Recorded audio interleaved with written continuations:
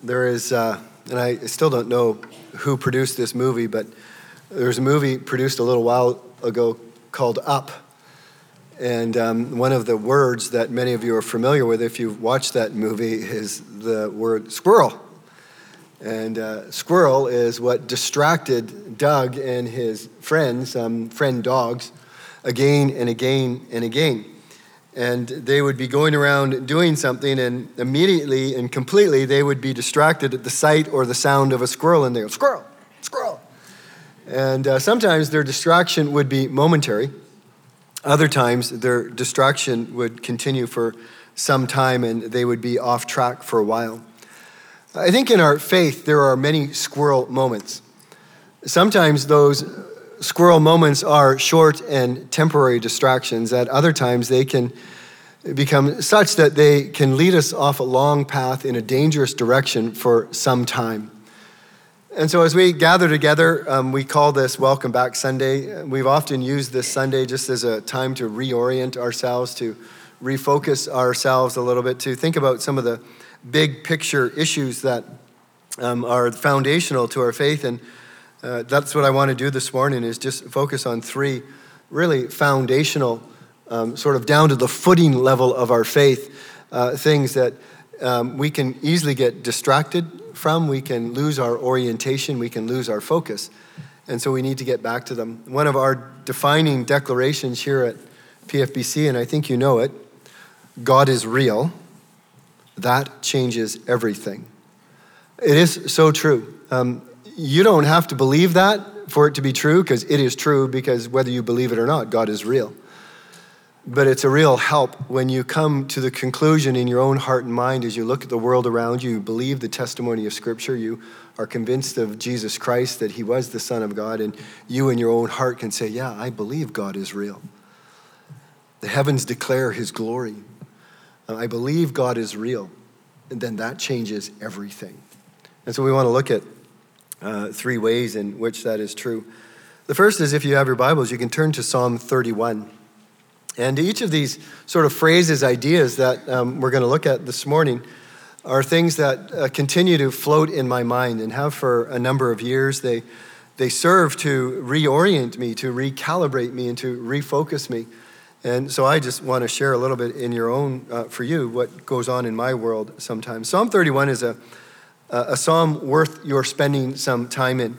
We're only going to look at a few verses this morning, but if you haven't read the psalm or have never spent any time in it, I would encourage you this week, just make note of it and to spend some time floating and lingering over it.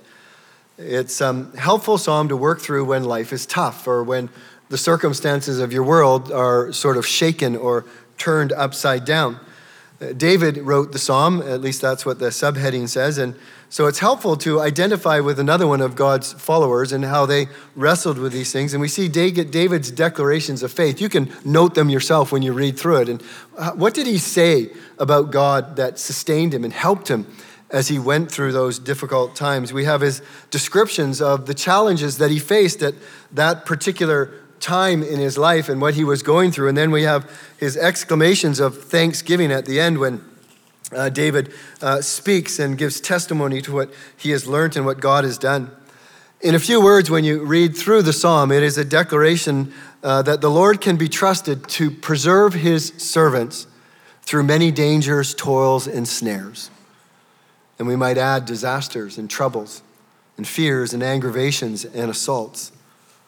It's like David says to us as we read it, no, look to God. Take refuge in him.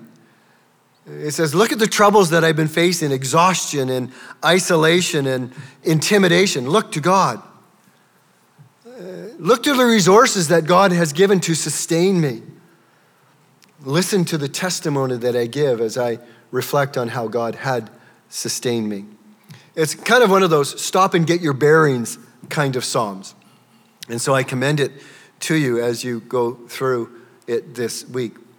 As they say, sometimes in life, we need to stop and get our bearings. We have lost our orientation.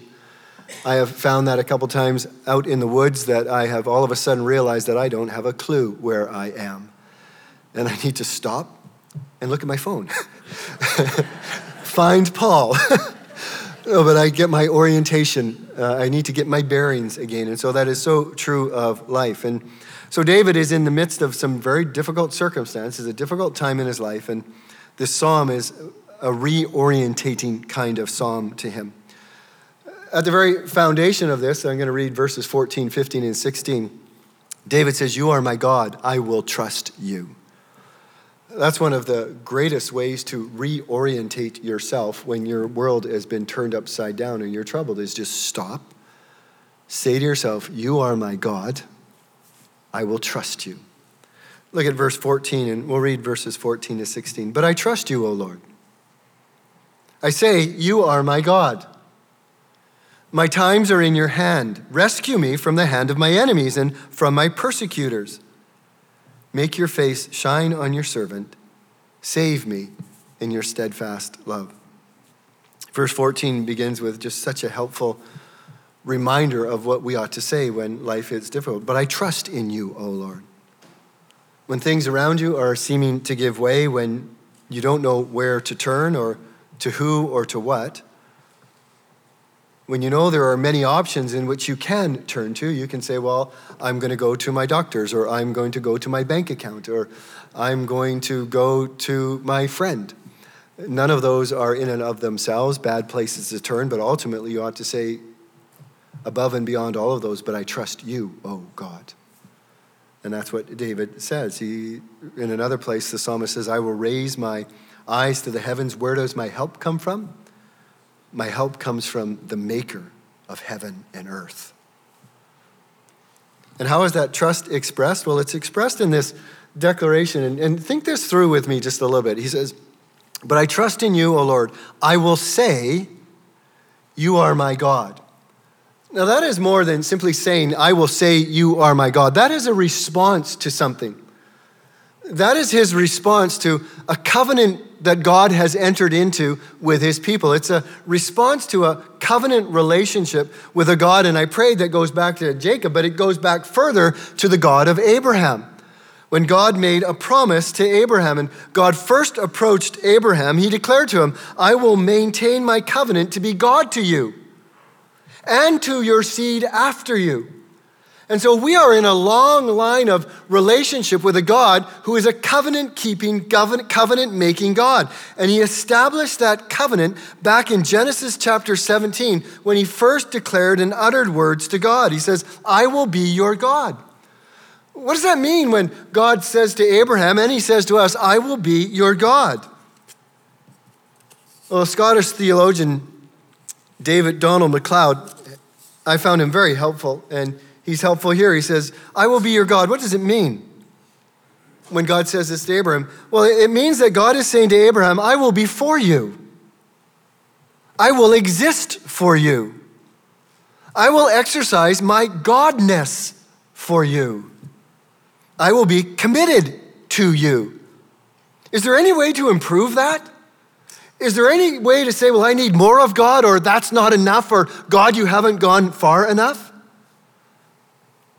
There is no more glorious promise in all of the Bible. Not in Romans, not in Hebrews, not in Revelation, not in the Gospel of John, not in the upper room. Nowhere in the Bible will you find a more glorious promise than this one that God makes to Abraham and to his seed, I will be your God. All of that is packed into this statement. My godness will be for you. I will exist for you. I am here to help you.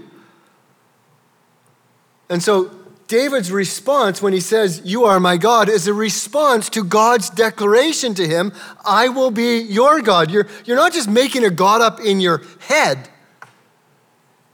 You're saying, the God of Abraham will be my God. The God of promise, the God of eternity, the God with all his resources that were behind Abraham will be my God. So these words when he says, I will say you are my God, it's a response to God first saying to him, I will be your God.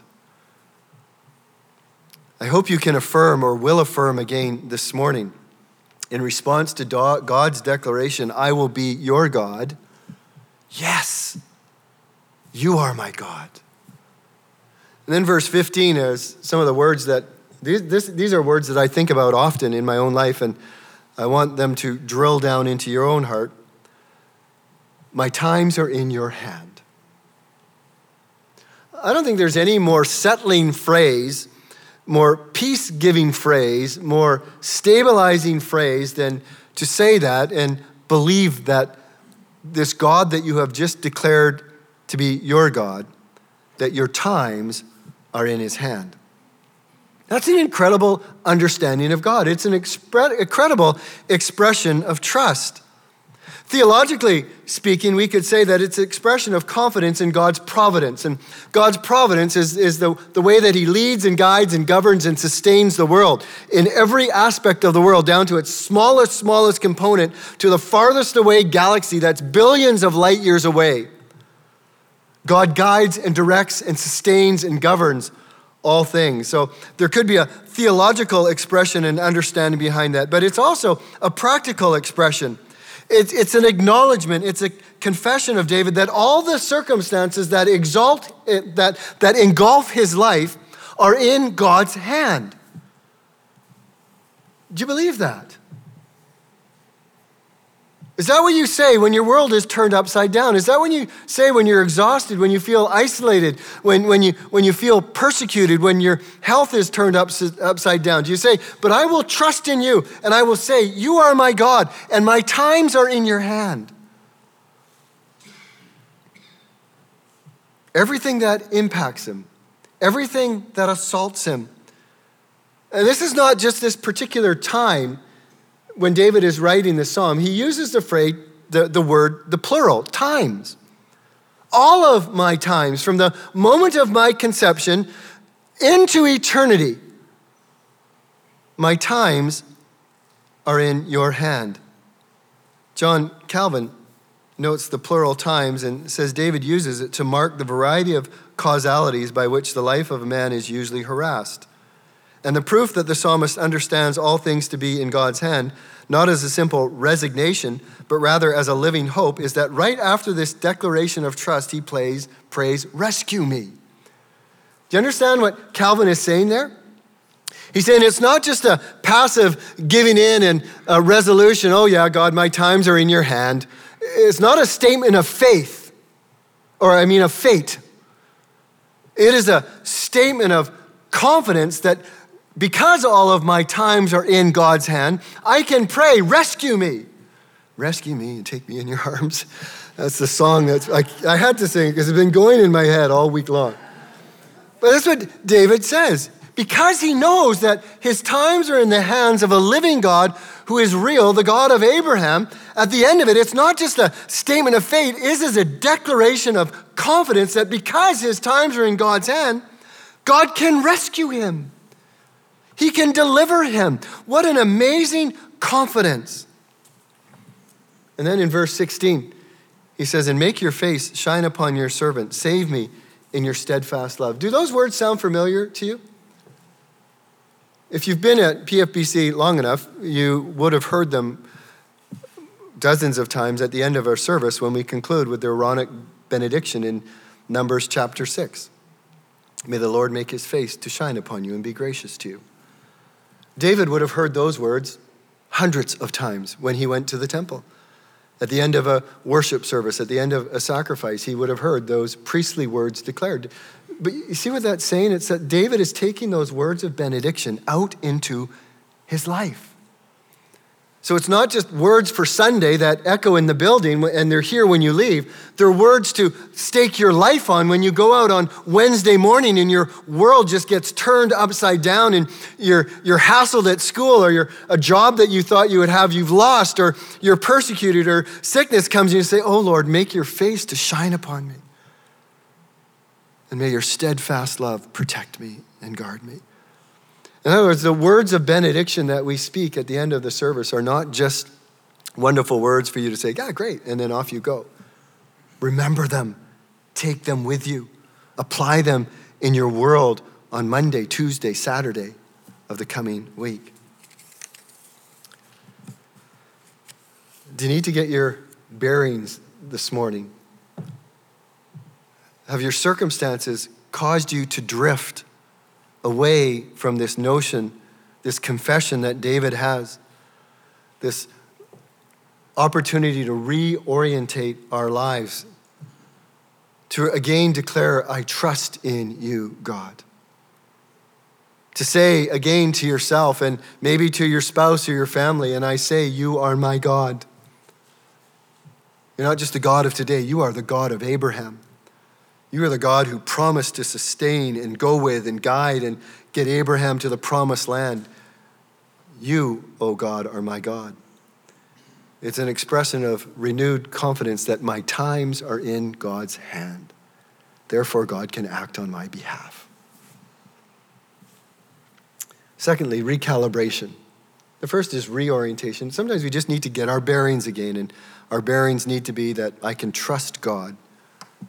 He has my times in his hand. The second is a recalibration. You are my God, I will honor you. For this, we jump ahead to Daniel chapter 5, verse 23. I will only refer to the context of it. If you've grown up in church or you've been to Sunday school, there is a good chance that you have heard the story of Daniel chapter 5. It's the story of Belshazzar. And Belshazzar was the guy who saw the hand writing on the wall when he was having this big party. And so the context of this day in Belshazzar's life, and it actually turns out to be his last day, was that he thought it was time to throw a party. And so he had 1,000 of his nobles brought together, and the wine was flowing. And one of the opportunities that it gave Belshazzar was to show that he could drink every one of his nobles under the table. It was a drinking party. And so in the midst of all their drinking and their drunkenness, and it's no different than what happens today in many homes or in many pubs or in many places, but here they, as they're drinking and doing all this, Belshazzar says, well, bring all the golden goblets and all the stuff that we took from the temple of Jerusalem, and let's drink out of those. And all of a sudden they started singing songs of praise and worship to the gods of silver and gold and bronze and iron and wood. They started making doxological statements. Oh, praise the God of gold and praise the God of silver, and oh, thank you, God of wood. And that's what happens when you drink sometimes. Particularly if you drink too much, your thinking becomes fuzzy. You make poor decisions. And it's no different here with Belshazzar. And all of a sudden, in the midst of their doxological praise to these fictitious gods, this hand appears on the wall and it starts writing. And Belshazzar is terrified. And if you've ever been drunk, you know sometimes that your feelings can be magnified. It says that his hips felt like they dislocated and his knees began to knock. And he became sober, I would say, in a hurry. Nobody knew what was going on. There was a commotion, and all of a sudden the queen is called in, and the queen comes in and says, what's the matter, Belshazzar? And he says, look, and he says, none of my guys have a clue what it means. And she says, I know a man. Daniel would have been about 80 years old at this time. Summon Daniel, he will give you the interpretation. And so Daniel comes in, and it's fascinating where Daniel starts, and this matters. Daniel starts with the king. He says, O king, the Most High God gave your father this kingdom. And then he recites the story about Nebuchadnezzar's experience of pride and his time of 7 seasons of acting like a wild animal. And he says, until he acknowledged that the Most High God is ruler over the kingdom of his men and sets it over anyone he wants it, he lived like an animal. He says, God has given Nebuchadnezzar his greatness, his glory, his majesty. All the earth feared him. He has power over life and death to do with as he pleased and as he will. But he was arrogant and proud, so the Lord took all of this away from him and gave him the mind of an animal. That's what Belshazzar knew. He knew the story of Nebuchadnezzar. He knew the history of Nebuchadnezzar. He understood what he did. He understood why he lived like an animal. He understood that God restored the kingdom back to Nebuchadnezzar. He knew what Nebuchadnezzar proclaimed after that as he sent an exclamation to all of his known kingdom at that time, this is God, serve him. And he says, until he acknowledged, in verse 32, until he acknowledged the Most High as ruler of the kingdom of men and sets it over anyone. And then this is the knife into Belshazzar's gut. You knew all this. That's a terrifying phrase. Belshazzar, you knew all of this. It's a phrase that is pivotal in the recalibration of our lives.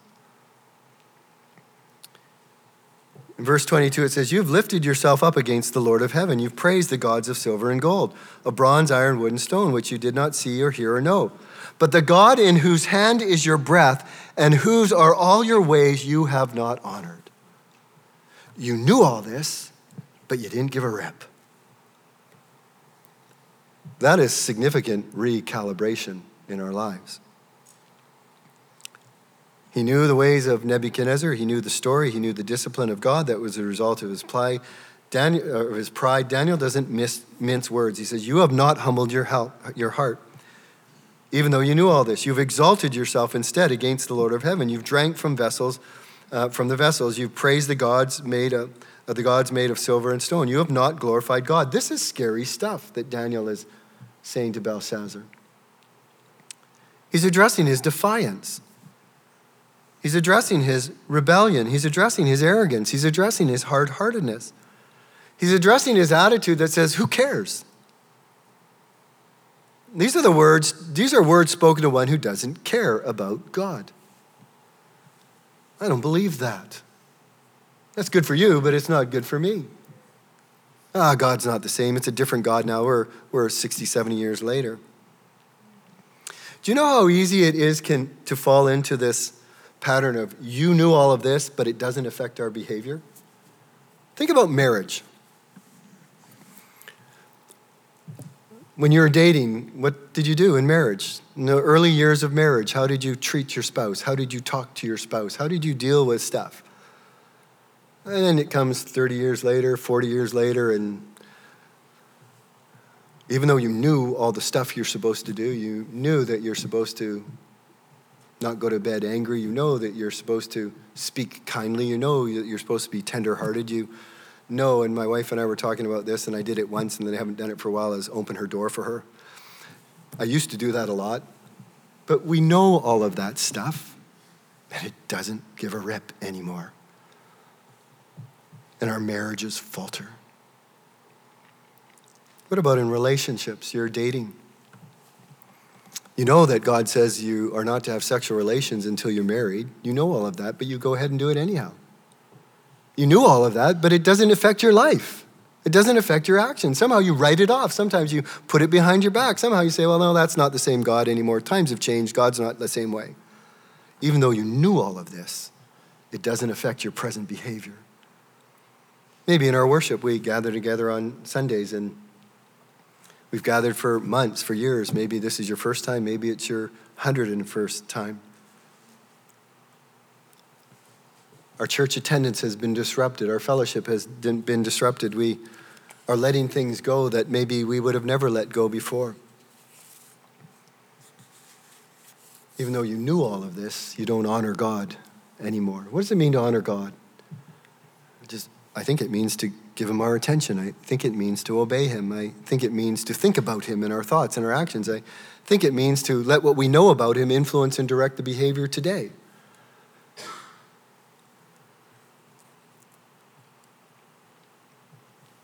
Belshazzar had been given an incredible opportunity to reevaluate his life, to recalibrate his life. He'd been going off path, and he had this very clear, sure, certain understanding of God's way with Nebuchadnezzar, and he didn't heed it. Everyone here today has an incredible privilege. Even just being here today with this group of people singing these songs and fellowshipping with one another and having read the scriptures we read and even hearing the things that were being said now from the Word of God, we have an incredible privilege. You know these things. Maybe you've grown up in the church. Maybe you've been part of a church since the day you were born and your parents have brought you here. You know all these things, but your life now is just gone so far off a different path.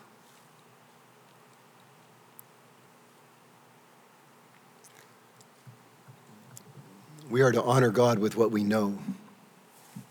We're to take these experiences, these things that God has privileged us to hear and to experience and to know, and we're to bring them into our lives and honor him and thank him for that information.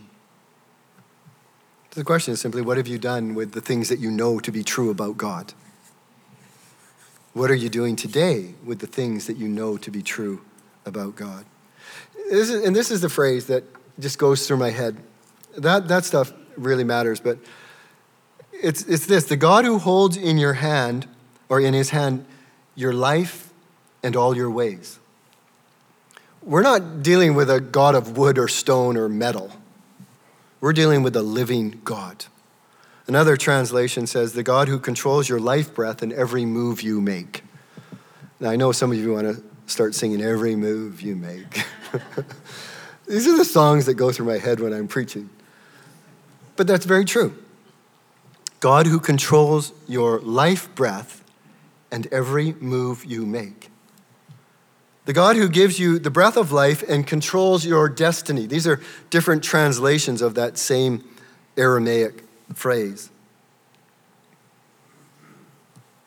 That is recalibrating material to fix in your mind, okay, what do I do with a God who holds my breath in his hand and controls every move I make?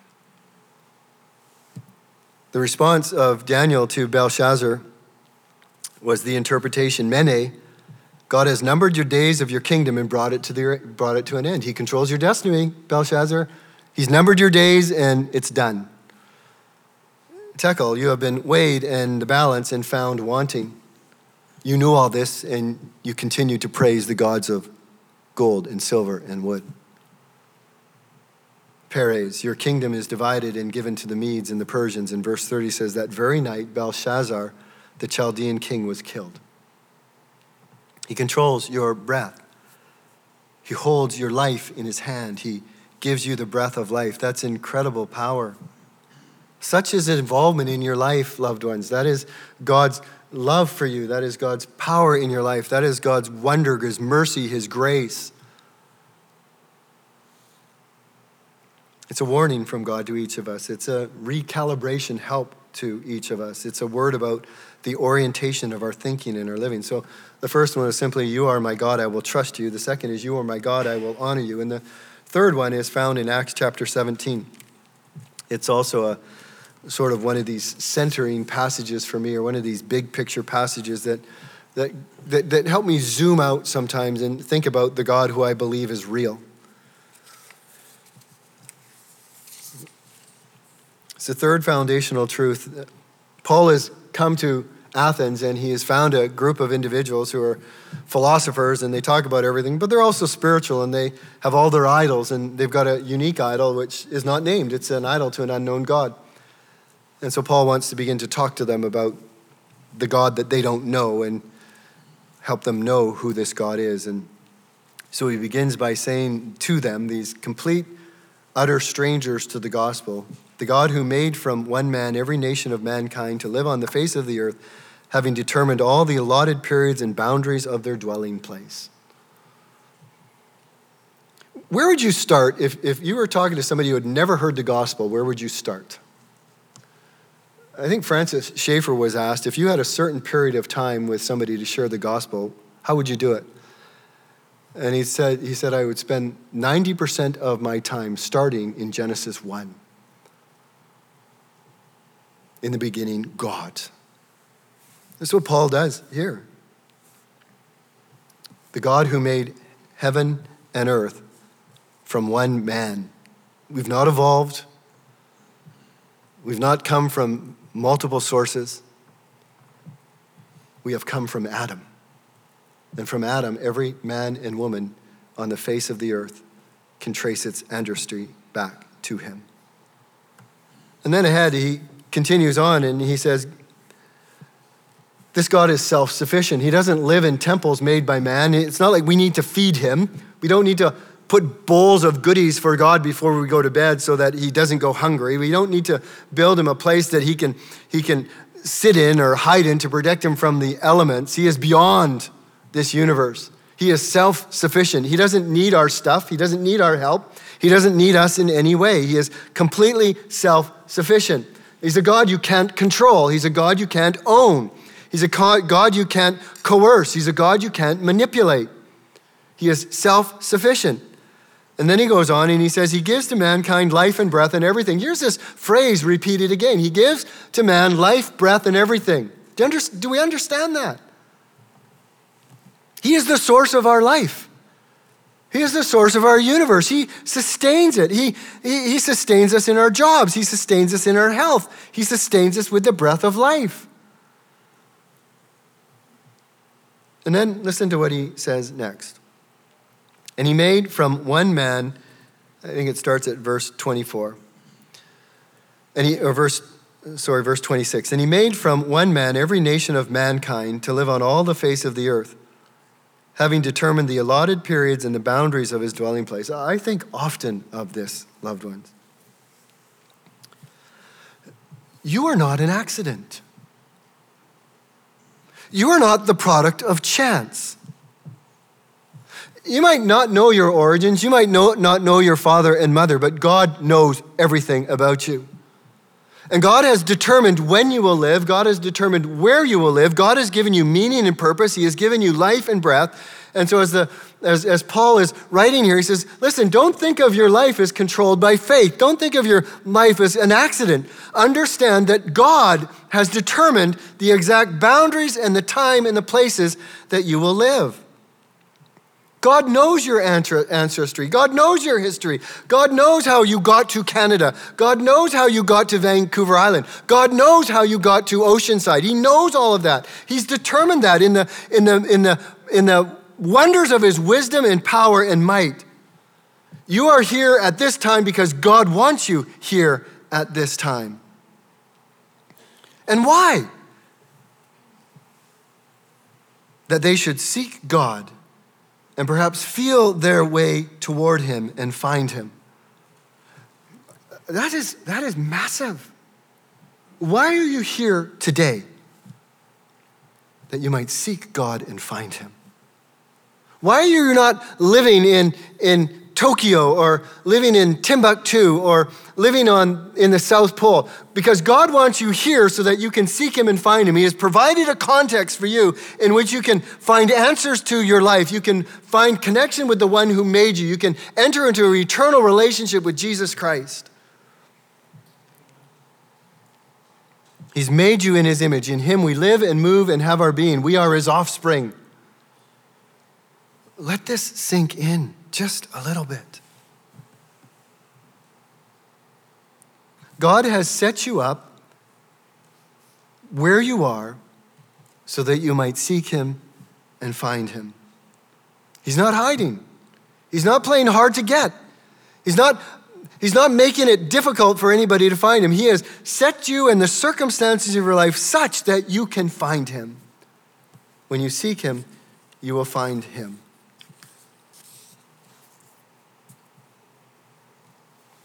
It's a statement about reality, about our place in this world. It's a word about focus. Sometimes we lose this focus. My life has no purpose. My life has no meaning. I'm just here to die. I've worked hard all my life, and well, it's as good a place to die as any other place in the world. God has placed you here. So think this through with me just a little bit. Why have you landed in Oceanside? Now, you might give me all kinds of reasons, but let's go back to the primary cause. You are here because God wants you here. Maybe there's a neighbor that you are beside that needs to hear the gospel or needs to be loved. Maybe there's somebody in your grade 9 class that is lonely or doesn't know anybody else, never else has heard the truth, who doesn't know what it is to have a friend. Maybe you're in that particular classroom at this particular time so you can love that person. Maybe the job that you have is a job that only you can fit in, and there's people that need to see the love of Christ. Why are you in Oceanside?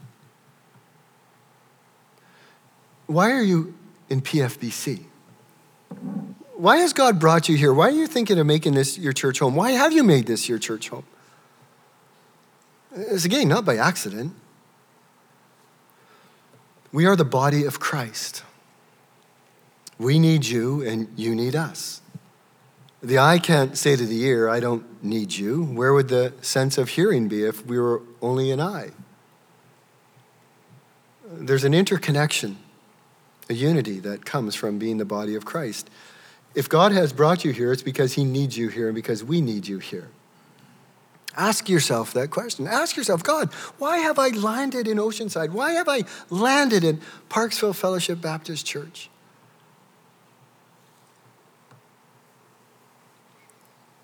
So as we enter into this week,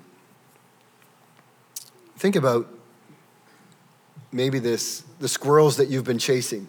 Squirrel, squirrel, squirrel.